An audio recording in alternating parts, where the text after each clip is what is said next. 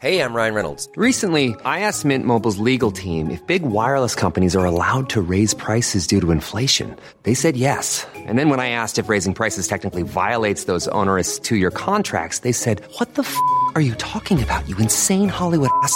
So to recap, we're cutting the price of Mint Unlimited from $30 a month to just $15 a month. Give it a try at mintmobile.com/switch. $45 up front for 3 months plus taxes and fees. Promo rate for new customers for limited time. Unlimited more than 40 gigabytes per month. Slows full terms at mintmobile.com. Kapitel 15. I grund och botten var jag stolt över det jag gjort. Men skillnaden mellan att ha rätt och att få rätt är ändå stor. Kaj Linna satt inlåst på livstid för något han inte kunde ha gjort och en farlig mördare gick fri. Egentligen fanns inget att vara förvånad över. Jag hade flera gånger berättat för Dagens Nyheters läsare hur svårt det var att beviljas resning. Jag stod för varenda rad jag skrivit om mordet i Kalamark. Vittnet Nils hade verkligen ljugit, precis som jag berättat. Polisutredningen var precis så katastrofal som jag beskrivit. Mina chefer var förstående men tyckte att livet ändå gick vidare. Det kommer nya dagar med nya rättsfall som vi ska berätta om. Men jag funderade ändå över om det gick att göra något mer. Jag testade också flera mer eller mindre goda idéer. En av dem var att kolla om det gick att få fram något nytt om Kaj Linnas alibi. Den väg som polisen provkört mellan Södra Vistträsk och Kalamark hade renoverats. Invånarna i byn Kåler, där vägen passerade, hade efter många års kamp fått igenom kraven på upprustning av vägen. Nu var det ännu svårare att avgöra hur fort det hade gått att köra vid tiden för mordet. Jag hade flera samtal med engagerade bybor och fick även kontakt med en kvinna i Kåler som kunde ange exakt vad det hade varit för väglag den kväll som mordet i Kalamark hade begåtts. Kvinnan förde dagbok och skrev där upp hur vädret hade varit varje dag. Det är som en sjuka jag har, förklarar hon, att skriva av mig det som har varit under dagen för att inte bära det med mig. Hon läste högt ur dagboken. På kvällen den 14 april 2004 var det +2 grader och lite nederbörd i Kåler. Snödjupet var 52 centimeter. Det innebar snöfritt väglag på stora vägar medan små grusvägar var spåriga och leriga. Det var fascinerande att kunna utreda saken i detalj, men något genombrott var det knappast. Jag pratade även med Kajs grannar i Södra Vistträsk. Det är egentligen inget samhälle utan snarare några hus ut med en grusväg. Några av de boende hade till och från sett Kaj passera. Han hade inte varit särskilt sällskaplig, vilket någon ville koppla till att han blivit dömd för mord. Det var kanske en naturlig reaktion, men förstås inget bevis för någonting. Jag plöjde lokaltidningarna för att se om något av vikt hade hänt i trakterna vid tidpunkten för mordet. Jag fick veta att den 13 april, samma kväll som den så kallade avvärjningsresan skulle ha skett, hade det varit stölder i ett industriområde i Piteå. Tjuvarna hade stulit ett kassaskåp som senare påträffades uppbrutet i närheten av Luleå. Det kunde kanske vara samma gärningsmän, tänkte jag för mig själv, men bevis saknades förstås. Någon misstänkt för kassaskåpsstölden fanns inte. Ett annat brott som intresserade mig var ett dubbelmord som inträffade i Brattås utanför Härnösand i maj år 2005, cirka 45 mil från Kalamark. Mordet hade fått stor uppmärksamhet och hade aldrig klarats upp. Ett äldre par hade mördats i sitt hem som låg avlägset. Brottet hade flera likheter med Kalamarksmordet. Jag pratade om mordet i Brattås med Kaj. Han påpekade något ironiskt att han själv funnits i närheten när mördaren slagit till. Men hans alibi skulle nog räcka den här gången eftersom han suttit inspärrad på häktet i Härnösand. Jag fick också tips från Dagens Nyheters läsare i Norrbotten om andra personer som kunde vara skyldiga till mordet i Kalamark. Flera namn på olika kriminellt belastade personer i länet dök upp och jag la stor möda på att kontrollera dem. Många av tipsen var intressanta men omöjliga att skriva om. Det fanns inga konkreta bevis och jag hade ingen chans att avgöra om någon av de utpekade kunde vara skyldig till mordet. Jag ville inte göra samma tabbe som jag ansåg att polis och åklagare hade gjort när de pekade ut Kaj. Då och då pratade jag med honom i telefon. Han hade en mängd synpunkter på vad man skulle kunna göra, men jag tyckte inte att hans idéer riktigt höll. Det är nog verkligen kört, tänkte jag. Kaj må vara oskyldig, men han får vackert sitta på livstid ändå. År 2007 skrev jag inte en enda artikel om mordet i Kalamark. Istället ägnade jag mig åt annan kriminaljournalistik, bland annat hur dömda livstidsfångar till sist kunde bli fria. Vid den här tiden fanns ett enda sätt för en livstidsdömd att få sitt straff omvandlat och bli tidsbestämt. Det var att vända sig till regeringen och be om nåd. Regeringen avslog eller biföll sedan utan någon motivering. Den 1 januari 2007 började en ny lag att gälla. Nu prövades livstidsfångarna i Örebro tingsrätt, som låg på lämpligt avstånd från Kumlaanstalten. Reglerna sa att en fånge som avtjänat mer än 10 år av sitt livstidsstraff kunde begära att få straffet tidsbegränsat. Domstolen skulle då väga in hur grovt det ursprungliga brottet hade varit, men också hur fången hade skött sig under strafftiden. Hade han, i några fall var det en hon, uppfört sig inne på anstalten? Hur hade fången skött sina permissioner? Hade fången genomgått behandlingsprogram för att hantera problem med droger och aggressivitet?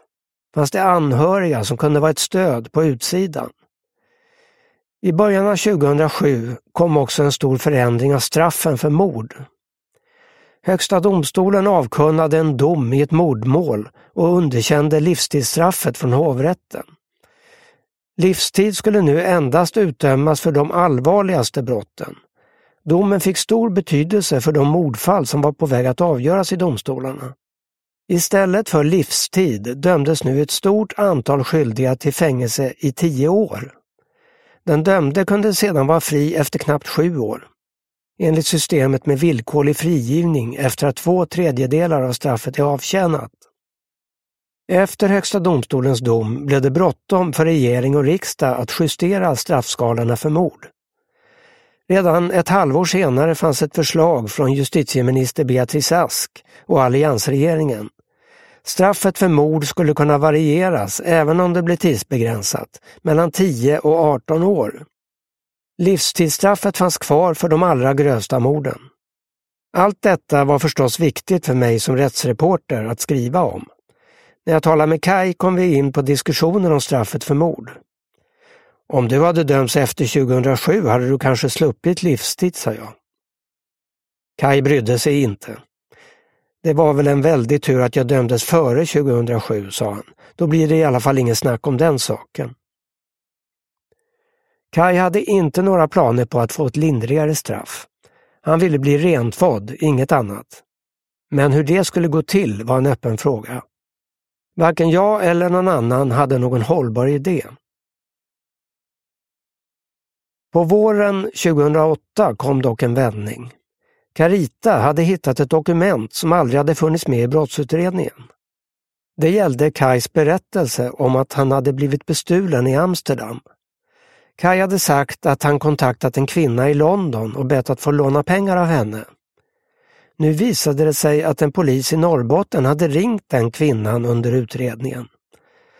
Hon hade berättat att Kaj verkligen hade kontaktat henne för att låna pengar eftersom han blivit bestulen. Polismannen i Norrbotten hade skrivit en kort rapport om samtalet och åklagaren Mikael Lundqvist hade senare bett den brittiska polisen att hålla ett förhör med kvinnan. Enligt Mikael Lundqvist hade något sådant förhör aldrig hållits på grund av praktiska svårigheter. Men i ett mejl till Carita berättade kvinnan nu att den brittiska polisen hade kommit hem till henne och att hon hade blivit chockad. Varför fanns inte dessa uppgifter med i förundersökningen? Domstolarna hade tyckt att Kajs berättelse om stölden i Amsterdam inte var trovärdig. Själv hade jag också tvivlat på hans historia, men här fanns alltså en kvinna som stödde hans version. Det var en liten detalj i en stor brottsutredning, men med tanke på hur svaga de övriga bevisen var borde den förstås ha varit redovisad. Jag bestämde mig nu för att titta på hela utredningen om mordet i Kalamark, även det material som polisen hade lagt åt sidan, som brukar kallas för slasken.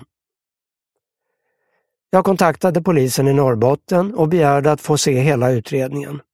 Efter en viss betänketid meddelade en polisintendent i Luleå att jag kunde komma till polishuset och titta. Sveriges fantastiska offentlighetsprincip gör det möjligt för både journalister och andra att ta del av allmänna handlingar som förundersökningar. Ibland brukar polisen vilja sekretessbelägga uppgifter, men i det här fallet skulle det gå bra att få titta på slasken. Intendenten lovade att jag skulle få hjälp av en av de 2 poliserna som hållit i utredningen om mordet i Kalamark. Bingo! Jag hade försökt prata med just den polisen i telefon, men han hade varit mycket ovillig. Nu beordrades han att hjälpa mig. Den 20 maj 2008 flög jag till Luleå och infann mig på polishuset i samma fula byggnad där Kai hade dömts. Jag berättade i receptionen att jag hade ett avtalat besök hos polismannen och satte mig att vänta. Sen hände ingenting. Först efter någon timme fick jag tag på polismannen i telefon. Han var arg och meddelade att han inte alls tänkte ta emot mig. Det spelade ingen roll att ett högre befäl hade lovat mig hjälp från just honom. Han slängde på luren. Det blev en pinsam väntan innan en annan polis slutligen kom ner till receptionen. Han bad om ursäkt och såg sedan till att jag fick tillgång till utredningen, en plats i ett tomt rum och även en kopiator.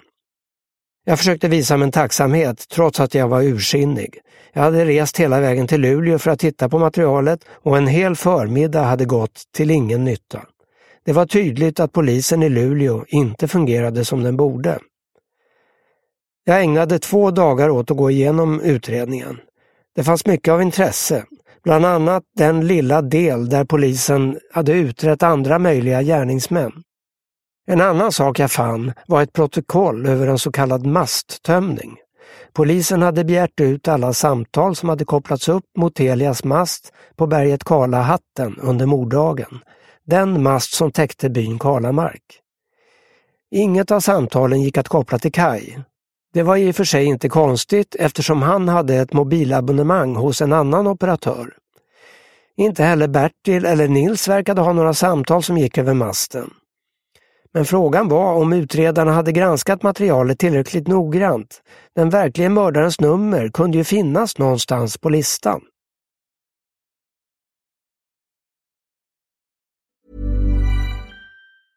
Hey, it's Paige DeSorbo from Giggly Squad. High quality fashion without the price tag. Say hello to Quince. I'm snagging high-end essentials like cozy cashmere sweaters, sleek leather jackets, fine jewelry, and so much more. With Quince being 50 to 80% less than similar brands. And they partner with factories that prioritize safe, ethical, and responsible manufacturing. I love that. Luxury quality within reach. Go to quince.com/style to get free shipping and 365-day returns on your next order. Quince.com/style.